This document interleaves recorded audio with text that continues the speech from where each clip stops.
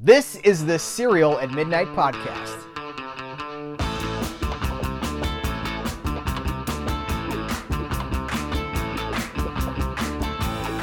Howdy, gang. Welcome to the Serial at Midnight podcast. My name is Heath Holland.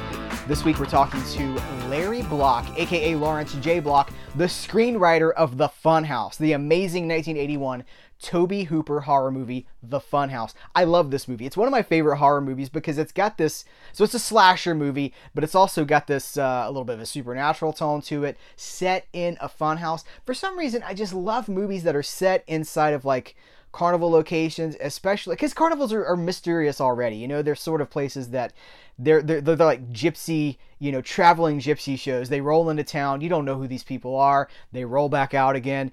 And that's all in the Funhouse. There's been other movies that kind of do, you know, after hours in the carnival. I'm thinking of a movie called Dark Ride from, I don't know, probably 15 years ago. It was like one of those 8 films to die for, After Dark Horror Fest. But does anybody remember the mid-70s, it was a Disney movie called Whiz Kid and the Carnival Caper. I think that was the name of it. Does anybody else remember that?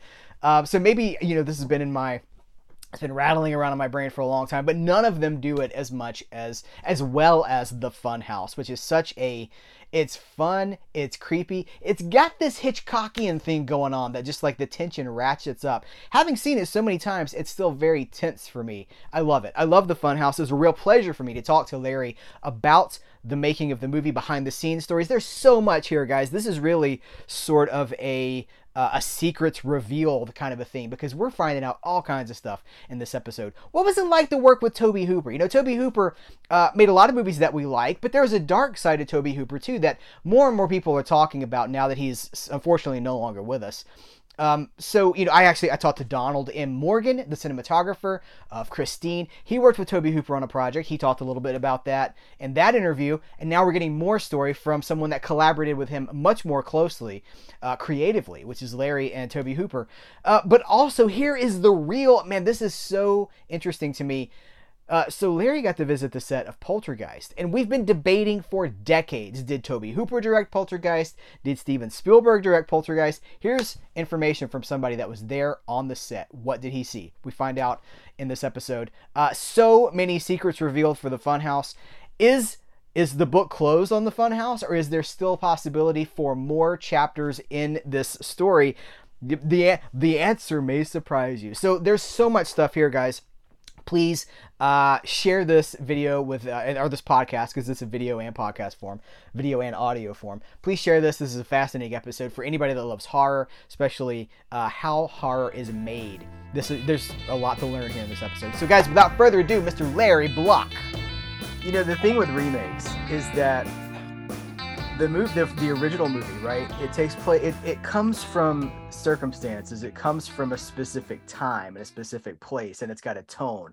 And the thing that I love about Forbidden Planet is that it is so rooted in that Cold War paranoia thing, like Watch the Skies. And I don't know if they did remake it. I feel like it. Did you see the Keanu Reeves version of Yes. You know what I'm talking about? I know you're talking about, right? Yeah, but you know, I love that this is the shorthand. People who love horror movies, we're having shorthand right now. It's very, you know, in terms of, that was The Day the Earth Stood Still. Yes, right? yes. Yeah.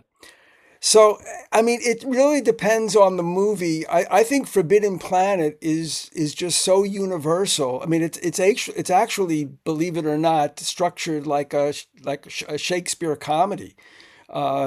Believe it or not, yeah. It's so universally, most really good horror movies are founded on principles of they're morally correct, and those morals, they don't change. And whenever you see a movie that's a remake where they change the ending to make it something that's like present day, it absolutely screws it. Yeah. I mean, I've seen this so many times when they did The Taking of Pelham 1, 2, 3. It's a great movie. The original movie is a great movie. It's totally morally based. It's a mystery. It's a thriller. It's a whodunit. And the bad guy gets caught at the end when the cop sneezes. Well, they changed that ending to have him get away. So if you have them get away, it's no longer a morally based film, and it no longer. I don't think it resonates with audiences for the most part. So Mhm. I was thinking about the Funhouse, and I was thinking about how it is essentially it's like this timeless story. It is a horror classic now at this point, and it feels, I don't know, like when I watch it, it feels like maybe it's got a foot in the Universal monsters or even in the 50s stuff that we're talking about. And I was just wondering if that's something that's intentional from you, if that was like, if it's your influences coming through, where that comes from. well, okay. My influences in movies is the same influences as every great director who's operating today.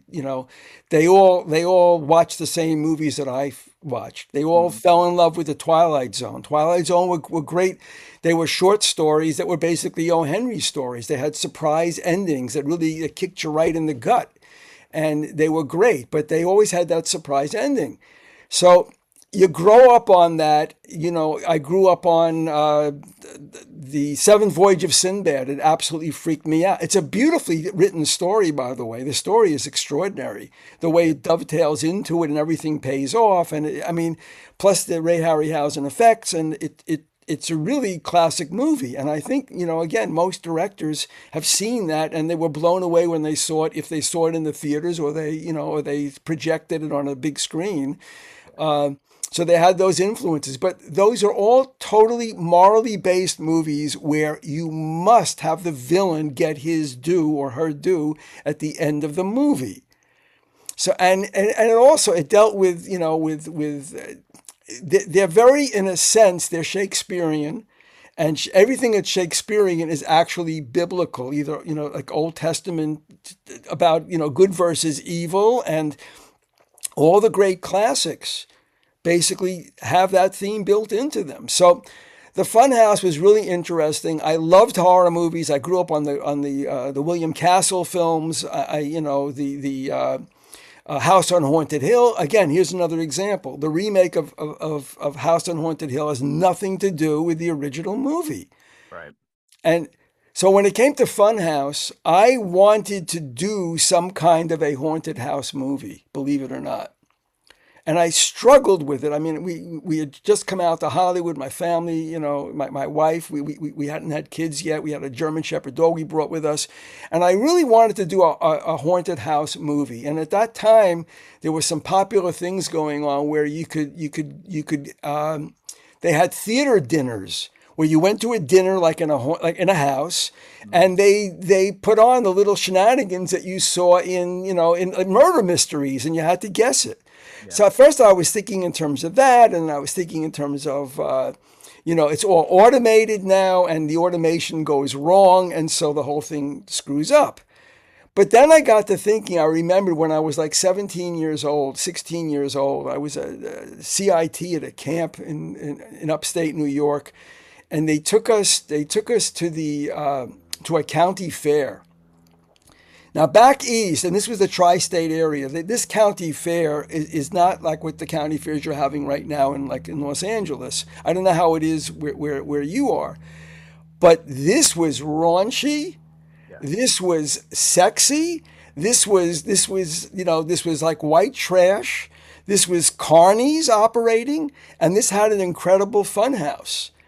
And I remembered this. It had such an impact on me because there was a lot of still forbidden stuff. If you weren't 18, you couldn't go to the girly show. They actually had a girly show at this place, and so I just remembered that. And then I thought to myself, the best haunted house in the world would be a haunted house on wheels, which moves from county to county. And wow, wouldn't it be if something, happened at something like that where kids came up with the idea? And I think it's a universal idea. What would it be like to spend the night in the fun house? The same thing, spend the night in a museum. It's a crazy idea that gets into your head. So that was when I all of a sudden said, oh my gosh, make it a haunted house movie, make it in a fun house. I started doing research, and the whole thing about the carnies is absolutely extraordinary. The shows that they had, at carnivals, traveling carnivals, were unbelievable. Again, raunchy, sexy, deviant, animal freaks. crazy food, rides that would, that were designed to sort of like make you really nauseous, and then notoriously these rides would break down. And I mean, I even had a scene. It was deleted. There were a lot of deleted scenes, but I even had one of the carnies in the Funhouse saying, the guy asked the guy with like a redneck accent, how come every time one of these rides goes bad and people are injured, the rides double? How come? How come? And the guy says back to him, ain't you ever heard of Sigmund Freud? Meaning it's a death wish kind of a thing that people do that. I mean, I myself personally, when I used to ride the roller coasters, I would feel like I was going to die when it took the dip. And, some people like it and some people don't like it. I used to force myself to do it, but I literally feel I'm going to die. Yeah. So that's where the Funhouse came out of. And I just reconstructed everything that I remembered about that county fair. Now, the other thing that was really interesting about it is that I had a structure to that. A lot of people complain that it's a slow burn movie. But I wanted you to believe that you could have Gunther the monster. You could have a monster that was like troll-like with glowing eyes. I had conceived him as being much more hulking. And it's interesting. Tarantino picked up on this in his new book, Cinema Speculations, picked up on it like big time, where he said it in the screenplay. Apparently, he got his hands on the screenplay that Gunther was this once the Frankenstein mask comes off, he was this hulking supernatural creature like a troll. And he had night vision, and he could smell you out, from in the labyrinth of the Funhouse. So that's what I really wanted. So I wanted people to believe that you could have what seems like a slasher movie. You could have a bona fide monster in it. So I had a pattern set up that every exhibition they went to became wackier and wackier and bordered on the supernatural. So that there was an order to it. It was like the rides are like fun. It's all mechanical. It's all like fun.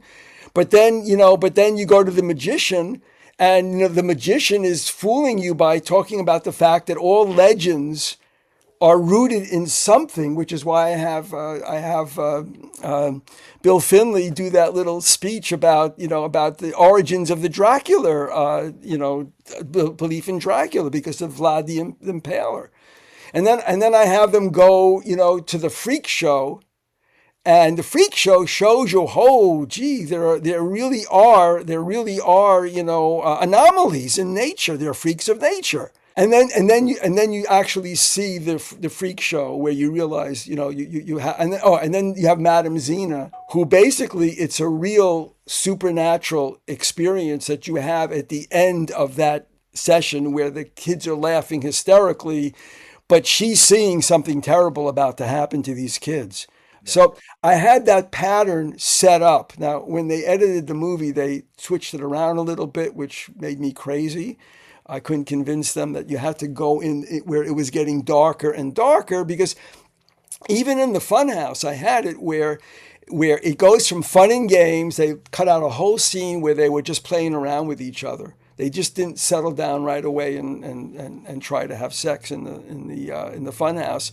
Yeah, I mean, the storytelling comes from the classic structure of the Twilight Zones with the surprise endings and the big reveals, and also immersed in horror movies. I grew up, loving horror movies. And by the way, most horror addicts, people who really love horror movies and know they're horror movies, they were exposed to them when they were kids, and usually they had a parent involved.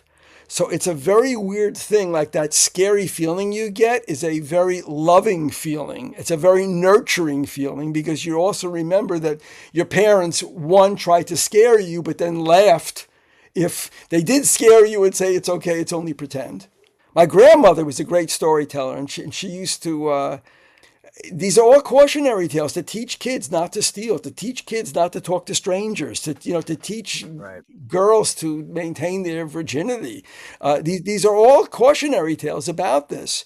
And my grandmother she was a great storyteller. She was born in America, now it would have been 100 years ago. And, but, very proud to be an American. But she once told me a kidnapping story. She said that she was in elementary school, and they had a teacher basically got in front of the class and warned them there's a traveling carnival that's coming to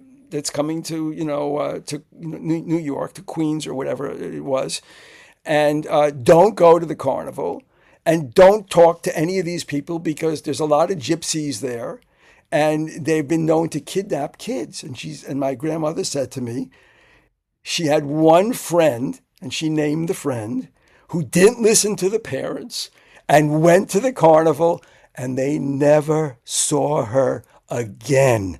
Now, to me, it's like, it's a kid, and it's probably a grandma's tale, but it's sort of like part of the nature. And so you Yeah. have that thing about, and of course you have the thing about don't lie, because lying will always get you into trouble. So Right. Let me ask you another question about the Funhouse. So, did you intend, when you wrote the three Barker roles, did you yeah. envision one actor portraying all three of those? Is that part of No, your idea? no. No. The Okay. story behind that was okay. I wrote the script. It was three different Barkers, uh, and that was Kevin Conway, who said, we were very lucky to get him. He had played a similar role on Broadway in The Elephant Man, and he said, well, I'll do the movie, but I want to play all three parts of the three Barkers. And I think it did it great because he had read the script, and thematically it made sense because I was messing around with the whole concept of anomalies, like, so it's triplets or something, the same way I had in the formaldehyde jar, which I had seen at a county fair. There was a baby who was supposedly the brother of Gunther, little Tad, the brother. And I don't want you to wind up like your little brother Tad, and put on display like that. So yeah, so that went right along with it. As long as people are on board, Mhm.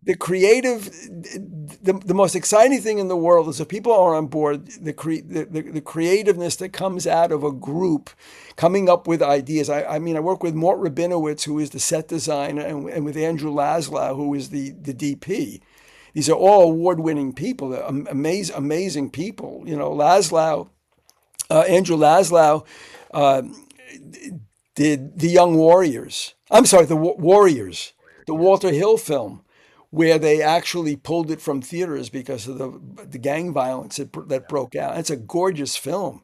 By the Yeah. way, that film is, that's a retelling of the story of the Odyssey. It's like you're lost and you're going from place to place, and you're meeting the sirens and you're meeting this. So again, it's a totally morally based, historically based, structurally sound movie. It's a great movie, and we had Andrew we had Mort Rabinowitz. Andrew Laszlo was the DP, and we had Mort Rabinowitz, who was the set designer, who designed the sets for They Shoot Horses, Don't They?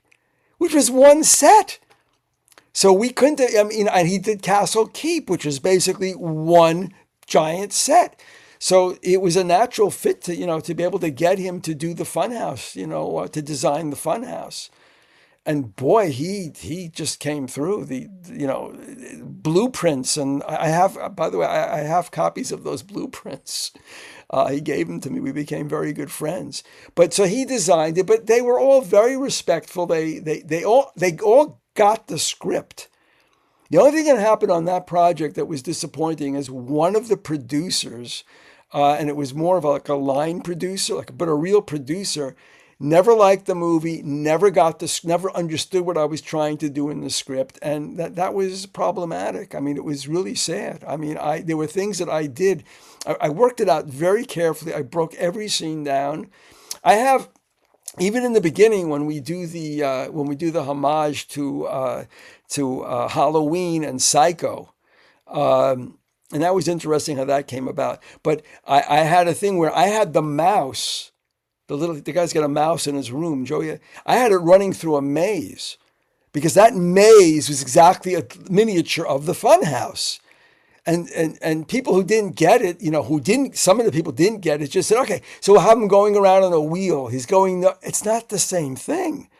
I wanted to decorate their house. I wanted to put a lot of bird paintings on the walls on the house because I wanted to duplicate a little bit of the Psycho thing, which is all about birds on the walls. And so one of the producers, I've got all these great pictures from my kid's room, and we could do that. No, I want it to be birds because I want it to be that way. They also overdid the kids' room with the torture stuff. I wanted it to be a dark room. I wanted there to be horror movies, filled with horror movies, a giant Frankenstein poster, which they used. I had one of those in my room.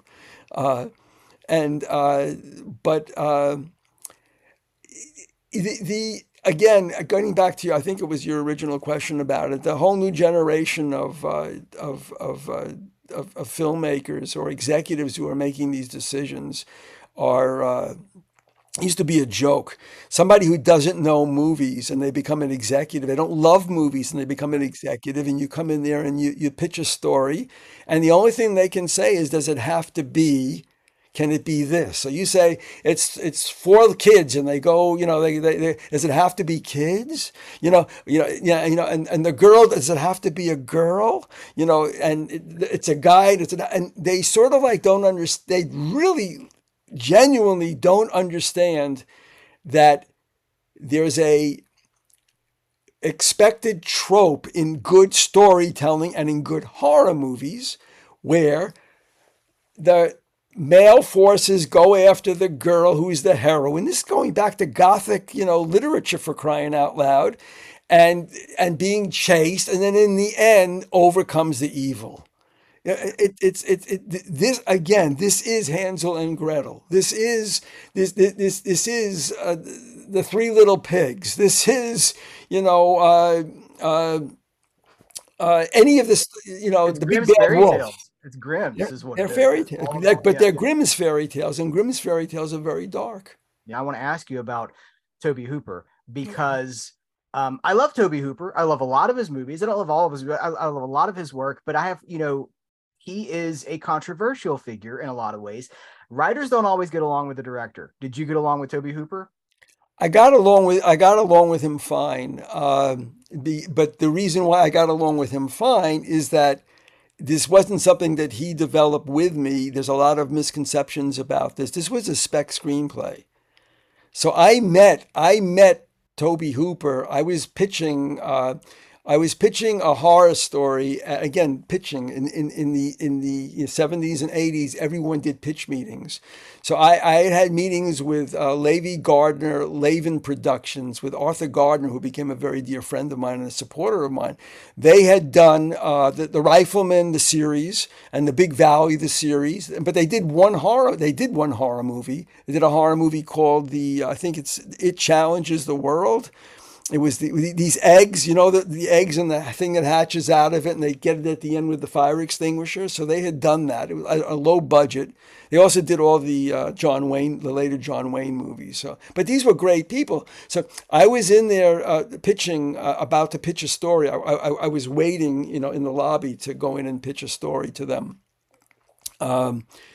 which they actually put into development with me. But they said, listen, we're finishing up now. Tobe Hooper's coming out. Why don't you guys say hello to each other? And Larry, I'll call you when we're ready for you. So I'm in the lobby, and Tobe Hooper comes out, and I wasn't an avid fan of Chainsaw, but I was like, it was kind of like amazing that hey, how you doing there? Yeah. How are you, Larry? So what you working on?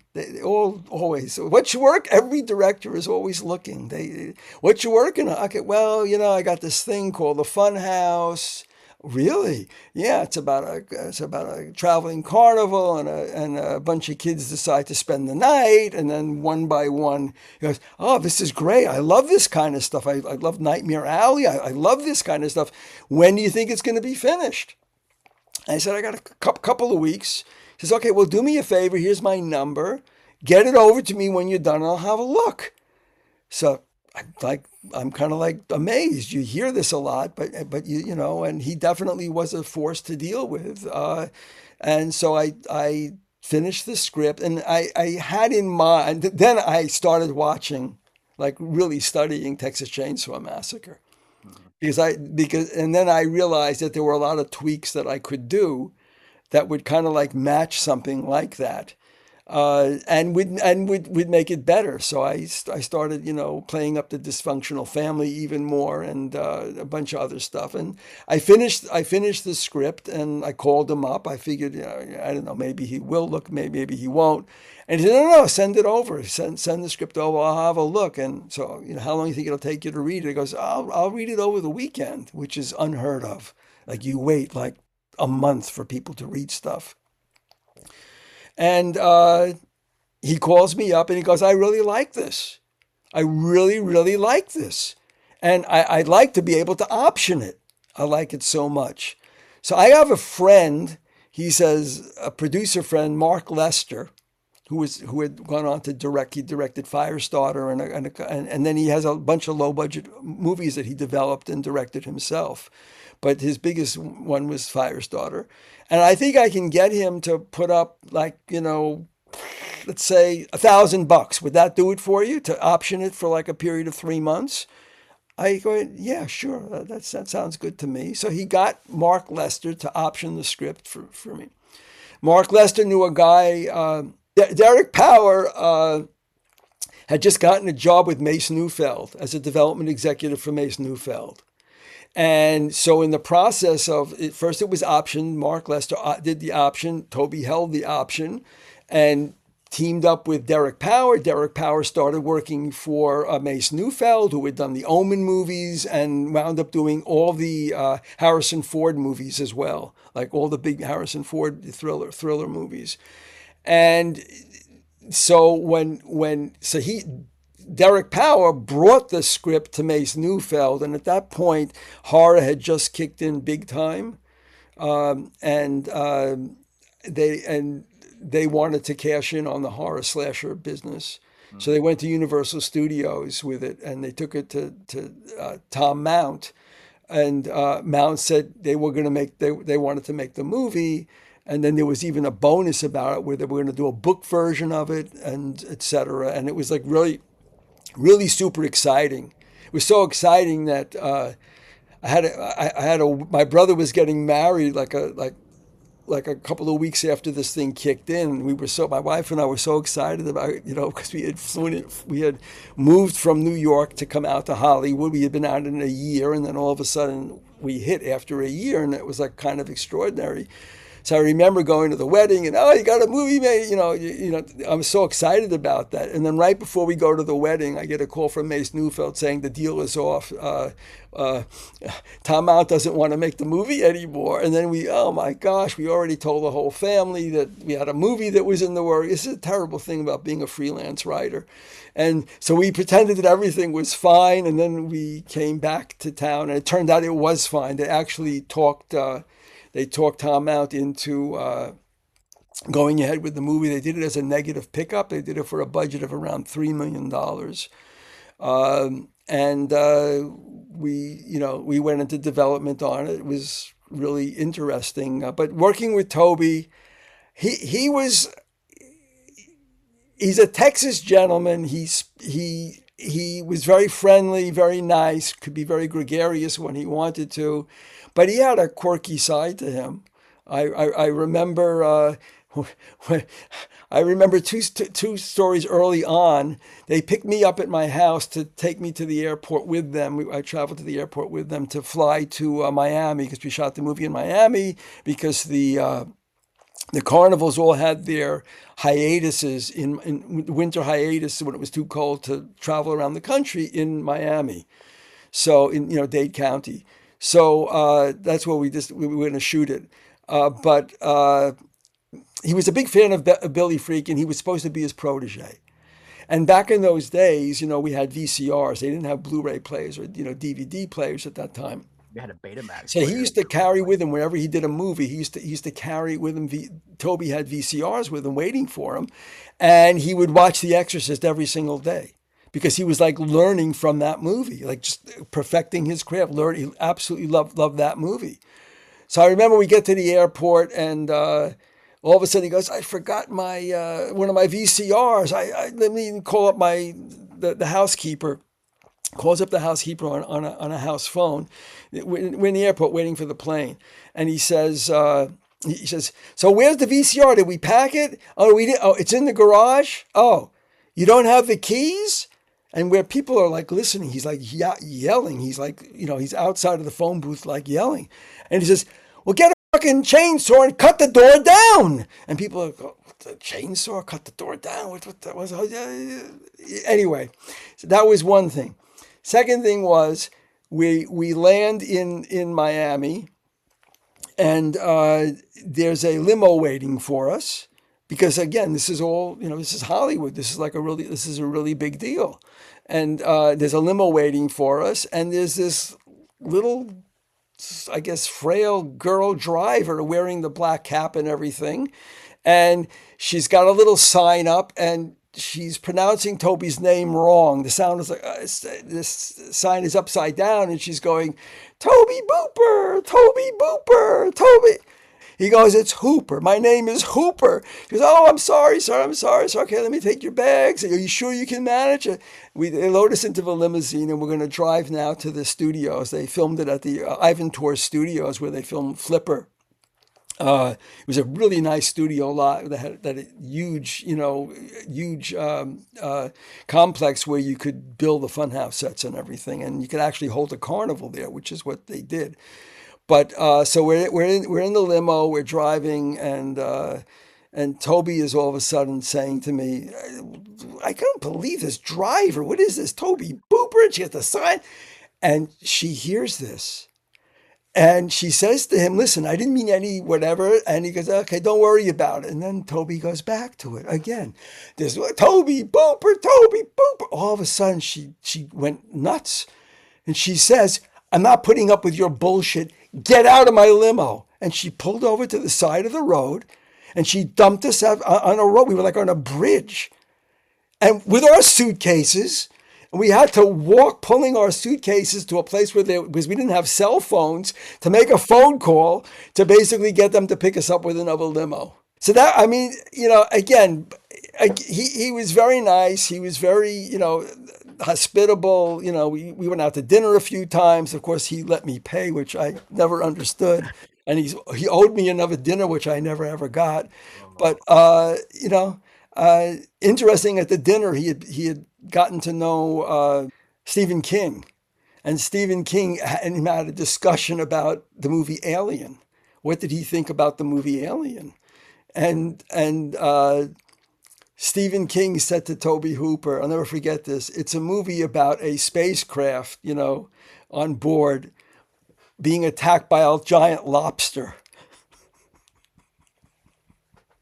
Which to me is like, if you really wanted to slice it down to what it actually is, it's a 50s horror movie where there's a lobster. That sounds like a Roger Corman version of that concept. Yeah. But Wow.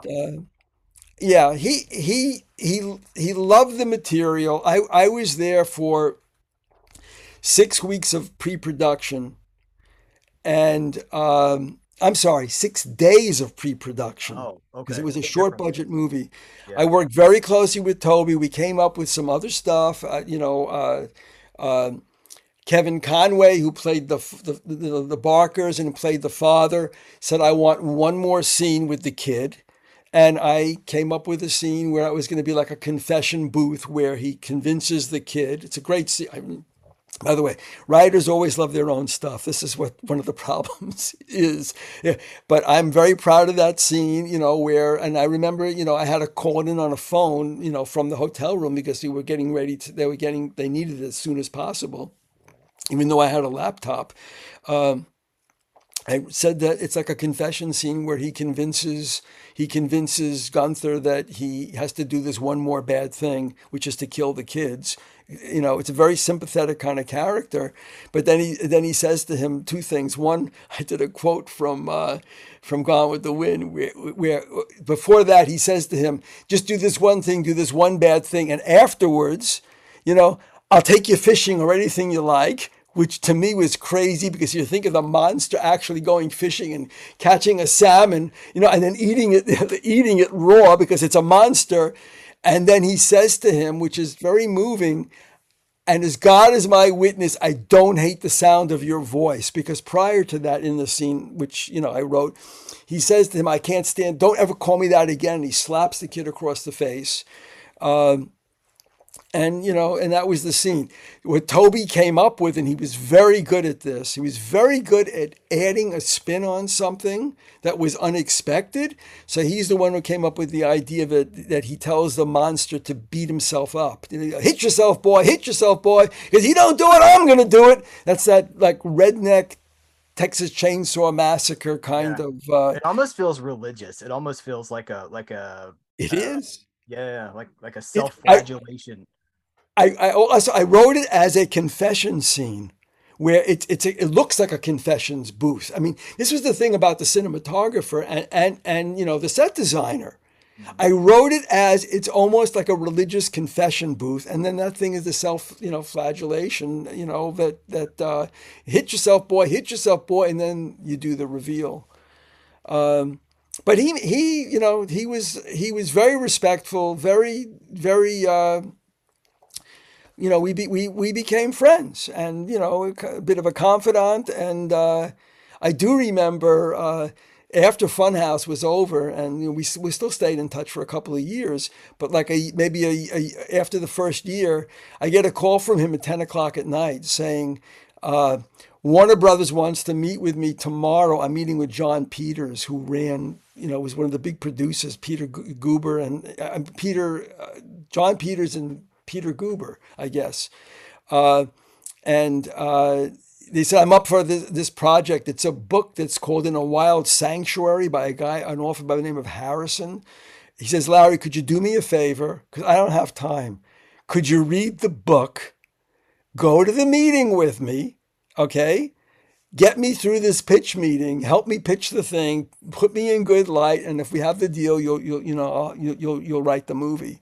So I got they messengered over the book. I read this book. It was a very amazing book. It was about in college, a bunch of college students make a suicide pact, and where if something happens, they will kill themselves, and then one by one they start to die. It's like suicides, and then you find out it's a surprise ending that one of the guys is like a serial killer, and he's basically he is a sociopath who tricked the guys into doing this. I'm surprised the movie never got made. Anyway, so we went to the meeting, and I'm pitching the story. I'm doing my pitch, which I had sort of like perfected the technique, beginning, middle, and end, and know exactly when to stop and to listen to what they have to say and go, yeah. So I did that. It made him look very good. Every time they asked him a question, they said, well, Toby, so what do you think about this? How would we actually? He goes, well, that's a really good question. Let me think about that, and I'll get back to you tomorrow. It was like a stalling thing. We never made the deal, but we worked pretty well as a team. He took me to the set invited me on the set of Poltergeist, which was a joy. The set of Poltergeist was the fans continue to debate. Did Tobe Hooper direct that movie, or did Spielberg direct that movie? What did you see? Okay. What I saw is a couple of things. Toby, because of the work that he did on Funhouse and because of the work that he did on Salem's Lot, had a very good eye and knew when stuff looked good. He was blown away by the fact that he was going to be able to do anamorphic on the Funhouse. This is like the same way Dario Argento, what he does with colors, so he was absolutely blown away by that fact. So when he sees what something beautiful is and beautiful tracking shots, he's great. He has a very good eye for that. Okay. But Toby kind of needs a ally who is a producer on the film, who's a really good ally. Salem's Lot is a beautiful film, but he had a very strong producer on that movie. That was Richard Kobritz, who was an executive at Warner Brothers, and actually got to produce a few movies. So he was very much under the control of a very good producer. Okay? Spielberg is a very good producer.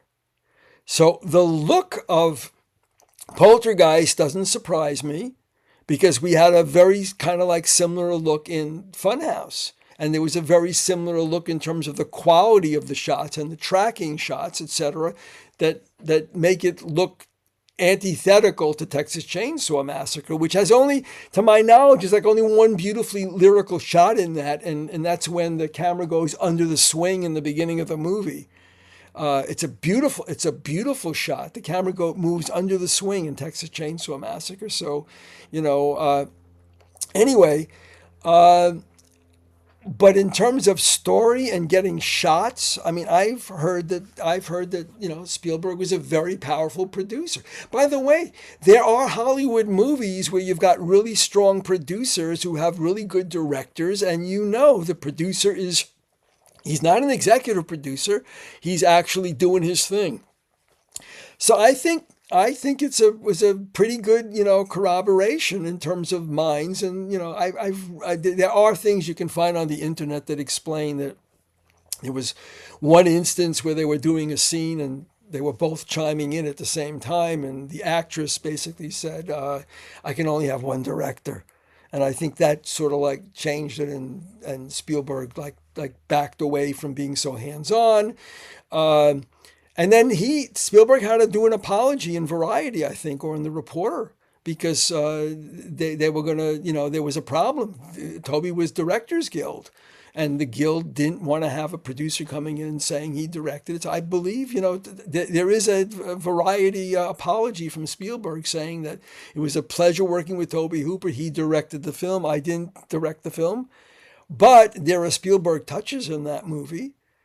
Just like, again, in the Funhouse, there's a, I got my touches in there, but there's a Tobe Hooper touch. In the scene where Buzz gets killed, before Buzz gets killed, I'm sorry, where he wrestles with a gun with the Barker, and I had it be, Buzz gets up. The guy's really tough and really strong as he's fighting and pummeling, Buzz. Buzz gets up. And he grabs the guy and shoves him into a sword, and the sword goes through him. Well, Toby says, this is great, but you know what I think we could do, actually? What about if, when he's pulling him towards him, it looks like he's screwing him? He's built, and it's great. It's a great scene. And that's a Tobe Hooper touch. So, I don't know. I also heard about Poltergeist that it was a very collaborative effort across the board in terms of story and everything else. Because it's interesting, in Hollywood, when a movie is successful, everybody takes credit for it. I used to do pitch meetings at people who worked on Poltergeist, and they go, oh, I came up with that. You know what we did? We sat around, we had a meeting, everybody was in a room, and we were asking, Spielberg was asking questions like, what scares you? What scares you? And people were coming up with, well, I was afraid of clowns. So people came up and said, I had a tree outside my door. So, but everybody kind of like takes credit for it. Yeah. But it's a great movie, and it's really good filmmaking. And in answer to your question, a lot of Toby's other films they've got great scenes in them, but they're not as well structured. It's really interesting. I think that it's a little bit of Toby had certain expectations. He was pronounced a wunderkind when he did Texas Chainsaw Massacre. He comes to Hollywood. He's going to be a protege of Billy Friedkin. It's going to be great. It's going to be amazing. And then he kind of like stalls. And the people in Hollywood don't quite understand who he is and what he can do.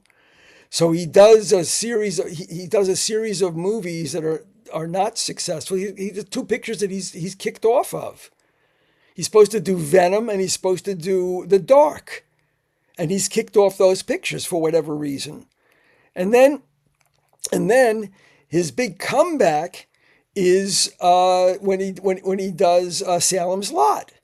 And again, very powerful producer on that movie. And the Hollywood screening of it, the Warner Brothers screening of it. It's really fun. They had boxed lunches that they give you, and and you're watching the movie on a big screen, and then it's over, and I have people coming over to Toby, and they go, "Oh, Toby, you did it again! You did it again! Way to go! Way to go!" And I'm horrified because I'm thinking to myself, they're making it's like you did Texas Chainsaw and you did this. No, the guy suffered. He had some really bad movies that he got kicked off of. Eaten Alive is interesting. It's got some moments in it. He's working for a low budget company doing low budget movies, and then all of a sudden he's elevated because he does this movie. And to me, it's because I'm freelance also, and I know what it's like, the feast or famine part of it. So so I don't think, I mean, if you look at the stages that he went through, he did Funhouse, and then he did Poltergeist. And then when that was over, for whatever reason, it's like he never did to my knowledge, a big budget, beautifully looking, well-structured film again. I don't think he ever really understood what Hollywood was all about or how he was going to be treated. And I don't think they knew what to do with him. So there's a part of me that's kind of like very sad about that. And everyone, oh, it was great. He did this, he did fantastic. It's very frustrating for creative people not to have an outlet.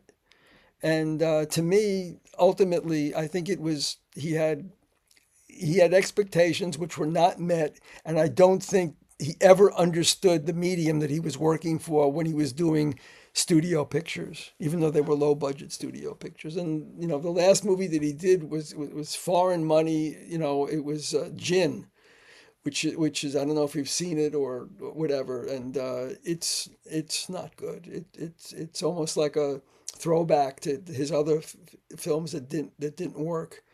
But he had genius qualities in him, and some of his stuff is amazing, and left a pretty interesting legacy. By the way, he dropped out of Funhouse for a period of like 6 days. And I think it was maybe because there was other stuff going on with E.T. or something. And believe it or not, they brought in Joe Dante. And I had 2 meetings on the Funhouse with Joe Dante. He was a pleasure. He was a really nice guy, and and he read the script and liked the script. And actually, believe it or not, he's the one who came up with the idea of saying, "Well, Joey's in the movie," and because I had scenes in the beginning of the movie where Joey is caught under the covers reading Hansel and Gretel with a picture of the witch, which looks exactly like the bag lady, who's saying, "God is watching you, God is watching you." So it was like and his mother he's reading under the covers, and his mother pulls the covers away, and she's got a flashlight, and she raises her hand to like she's gonna smack the hell out of him. So in a sense, he's really running away. He's running away from the house that night. And he wants to go to the carnival, but there was a motivation for him wanting to get out of there, and why he's tortured and scared on the way, with everything creepy can happen to him. That was cut out of there was a lot of stuff that was cut out of the film, which is very frustrating. The monster was not supposed to die at the end of the movie. He was supposed to resurrect because he was not a human being. He was supposed to be a supernatural character, which I went through all the trouble to get you to believe that he could be a supernatural, character. And I actually had, in the last shot of that film, when you have the fat lady comes back to life. The animatronic comes out. The reason why she comes back to life isn't that Elizabeth Berridge is out of her mind at that point. It's because inside the bottom of the funhouse, when you go back to the monster, you hear a creaking and the chain snaps, and it frees him, and he comes back to life. This was supposed to be like Halloween, where he continued to come back, and he would be a supernatural character. They didn't shoot it. Did you have franchise potential? Were you thinking this will be a series, you know? Always. The point was he wasn't supposed to die. I had seen the movie Halloween, Right. and I am convinced to this day, and you know, I'm holding by it. It's a great movie. It's a phenomenal movie.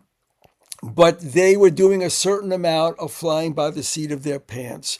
I do not believe, because it's false. It doesn't work. I do not believe they had in mind that it was a supernatural character, because it isn't a supernatural character. It's a kid who sees his sister in bed with a guy and kills them both and winds up in a madhouse. And there's nothing about that isn't about a serial killer. There's nothing supernatural about that. But then as they were shooting it, well, let's make it creepier. We'll have him hiding. He seems to be there behind the bush, but there's nobody behind the bush. So we'll do that. Great. And now we get to the end of the movie where he gets blown off the balcony by Donald Pleasance. And, you know, the body is down there, and then the body's not down there. You see twisted, twigs. And I'm saying, so that's what, oh my gosh, well, now we'll make it supernatural, and we'll bring him back. Well, in the Funhouse, again, he wasn't, when he was under the Frankenstein mask, you couldn't tell who he was, and he seemed to be hulking. By the way, very funny. So again, in my 6 days of pre-production, I'm with them, and they're trying to figure out what mask they want to use, because they can use the whole Funhouse gallery, including, you know, the mask that they use, the Don Post or whatever it is. And they say, well, how about this mask? And I'm sitting in front of the guy who's doing the makeup and the dressing guy, and I'm saying to him, you can't use a normal size mask. It's got to be a big mask, because he's got a big head. How do you have a normal? How did the head come out from underneath that? And all of a sudden, it's like the producer, oh, yeah, you're right. Well, what about if we get this one and we cut the back of it and we expand it, we make it bigger? Yes. Otherwise, it would have been, it wouldn't have worked, you know? So,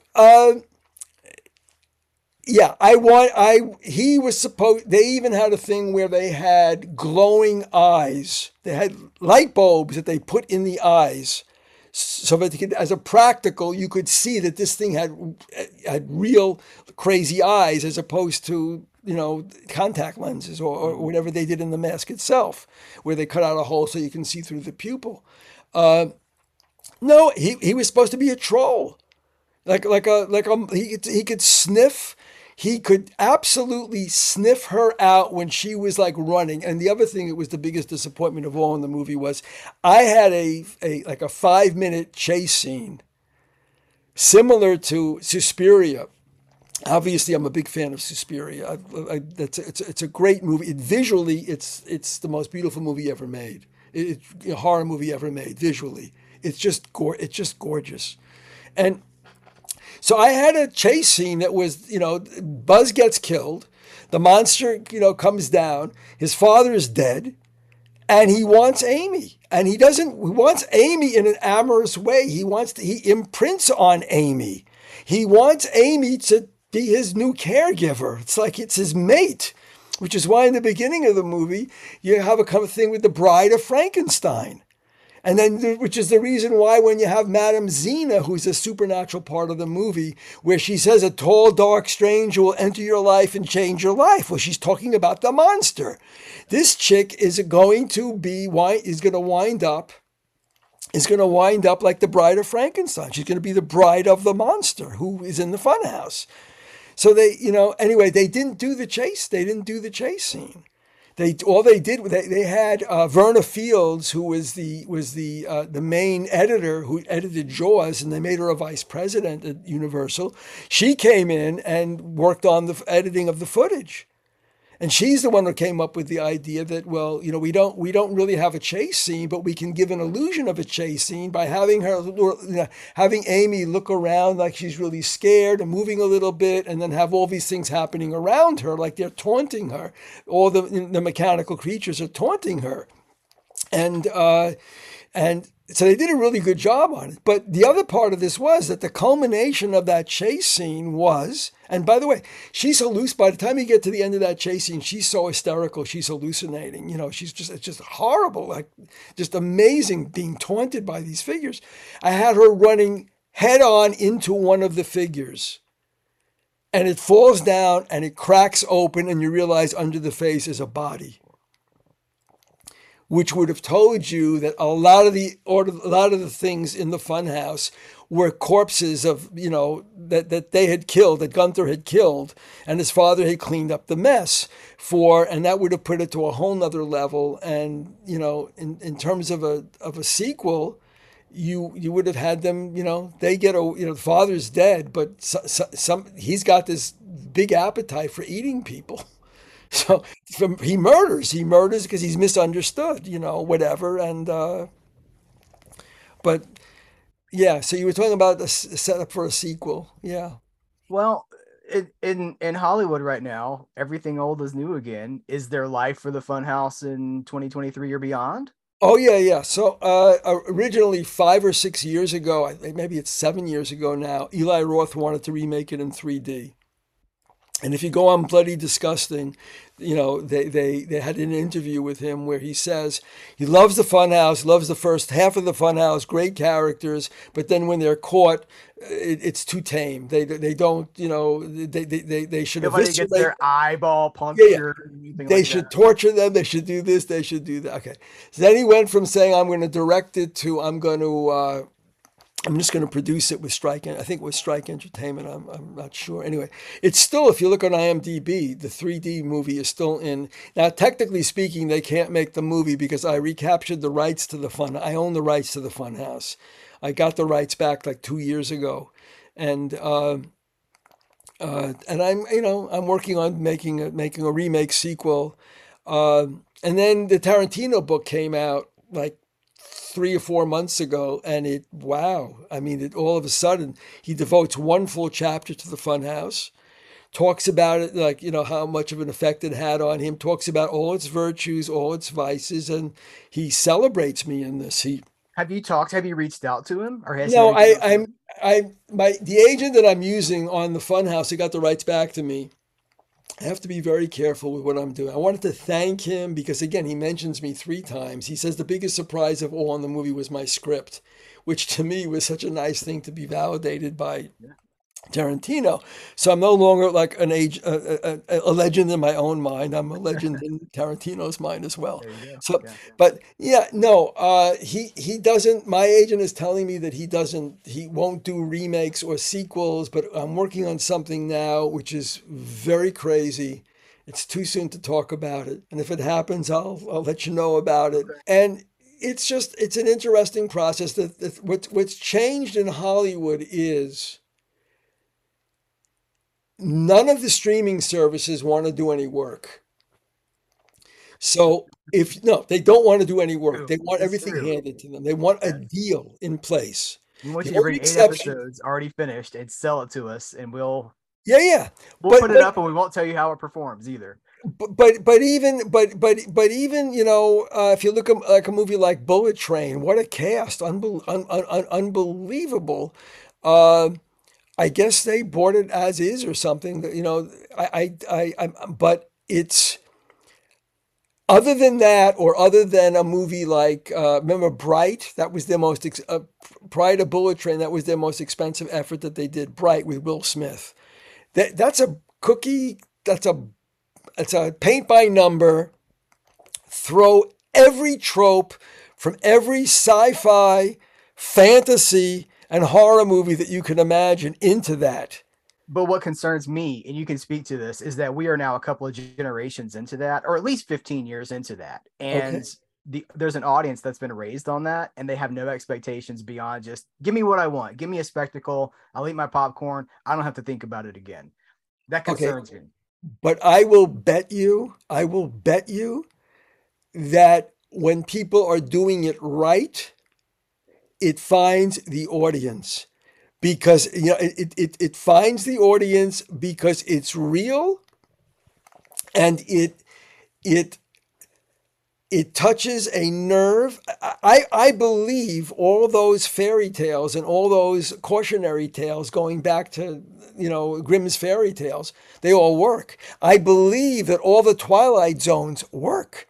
M. Night Shyamalan has made an entire career of doing Twilight Zones. And sometimes he hit, a lot of times he hits, sometimes he doesn't hit. But that's what he's doing.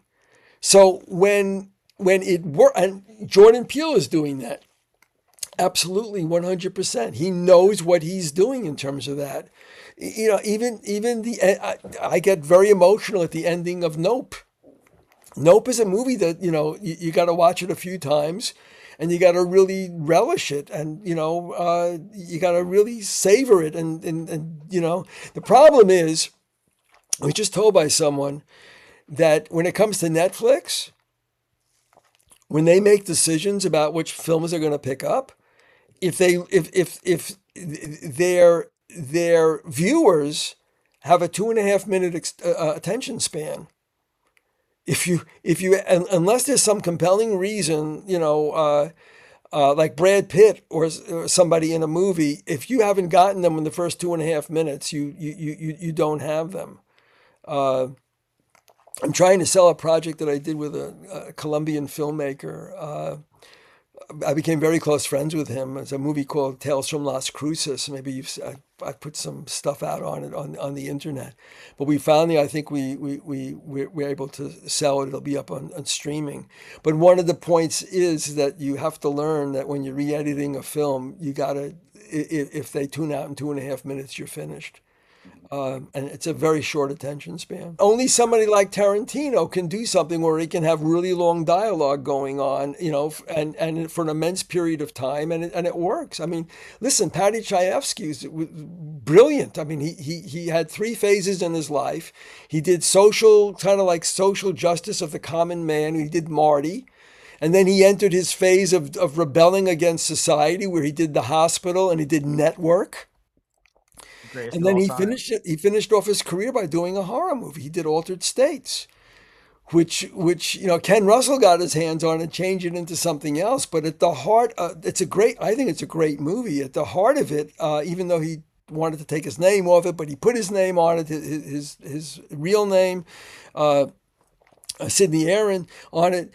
But even a movie like that, it hits home because it ultimately says something about overreach and how important love is, and I think people fall for that. They still love that, but you couldn't do anything like that.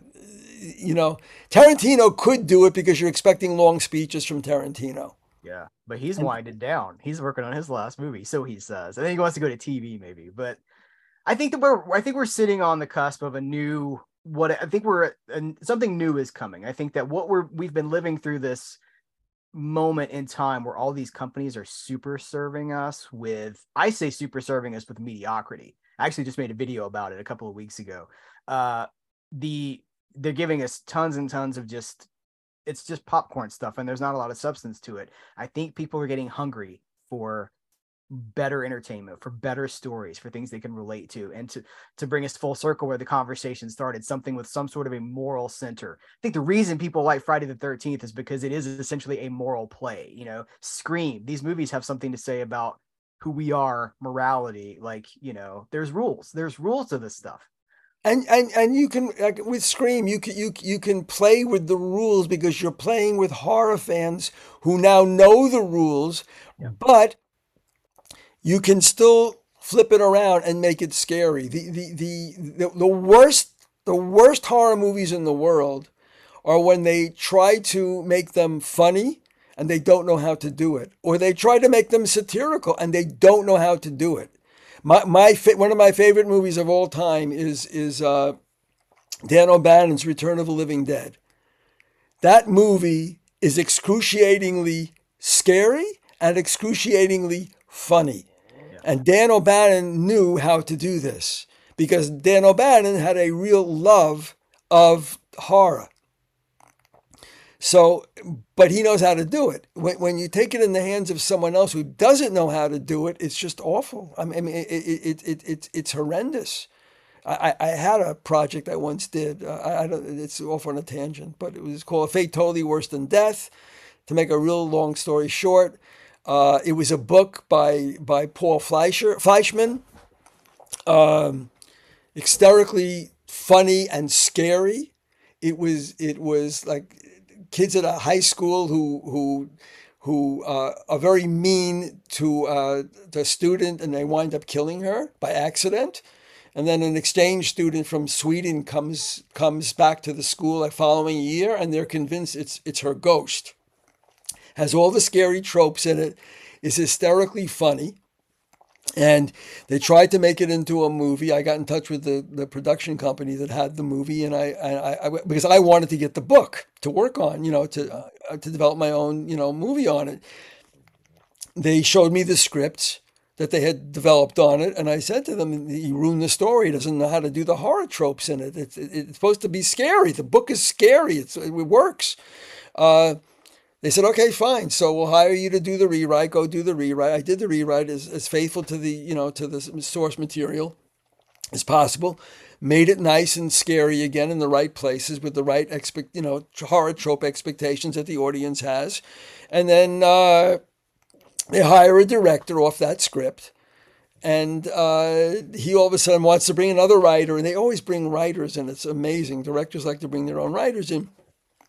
Gets rid of the horror tropes, puts the comedy back into it, and wrecks it, and the movie gets released under a different title, and it's just awful. I'm just saying, it's people who don't understand horror movies, and you can have a 5-minute conversation with someone, ask them a couple of litmus questions about what did they think of this movie or that movie.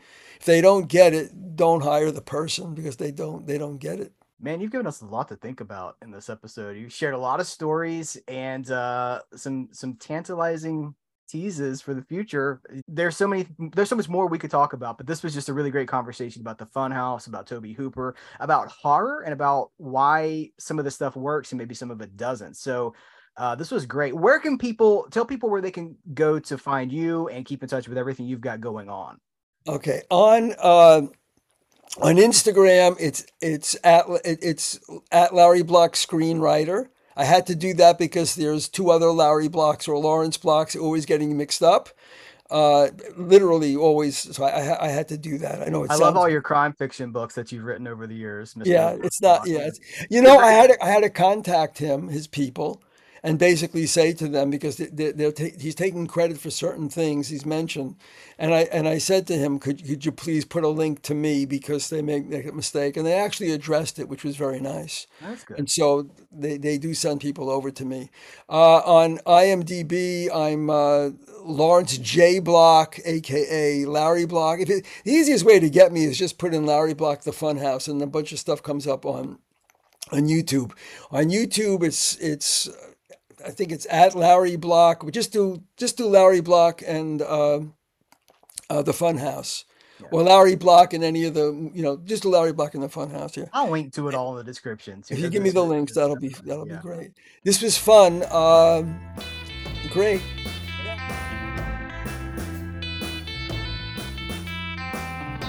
Well, there you have it. That was such an interesting conversation to me, because I'm going to give you peel the curtain back and give you a peek behind the scenes. So Larry knew Stan Lee. He worked on some Marvel projects, and we were going to talk about that in this interview.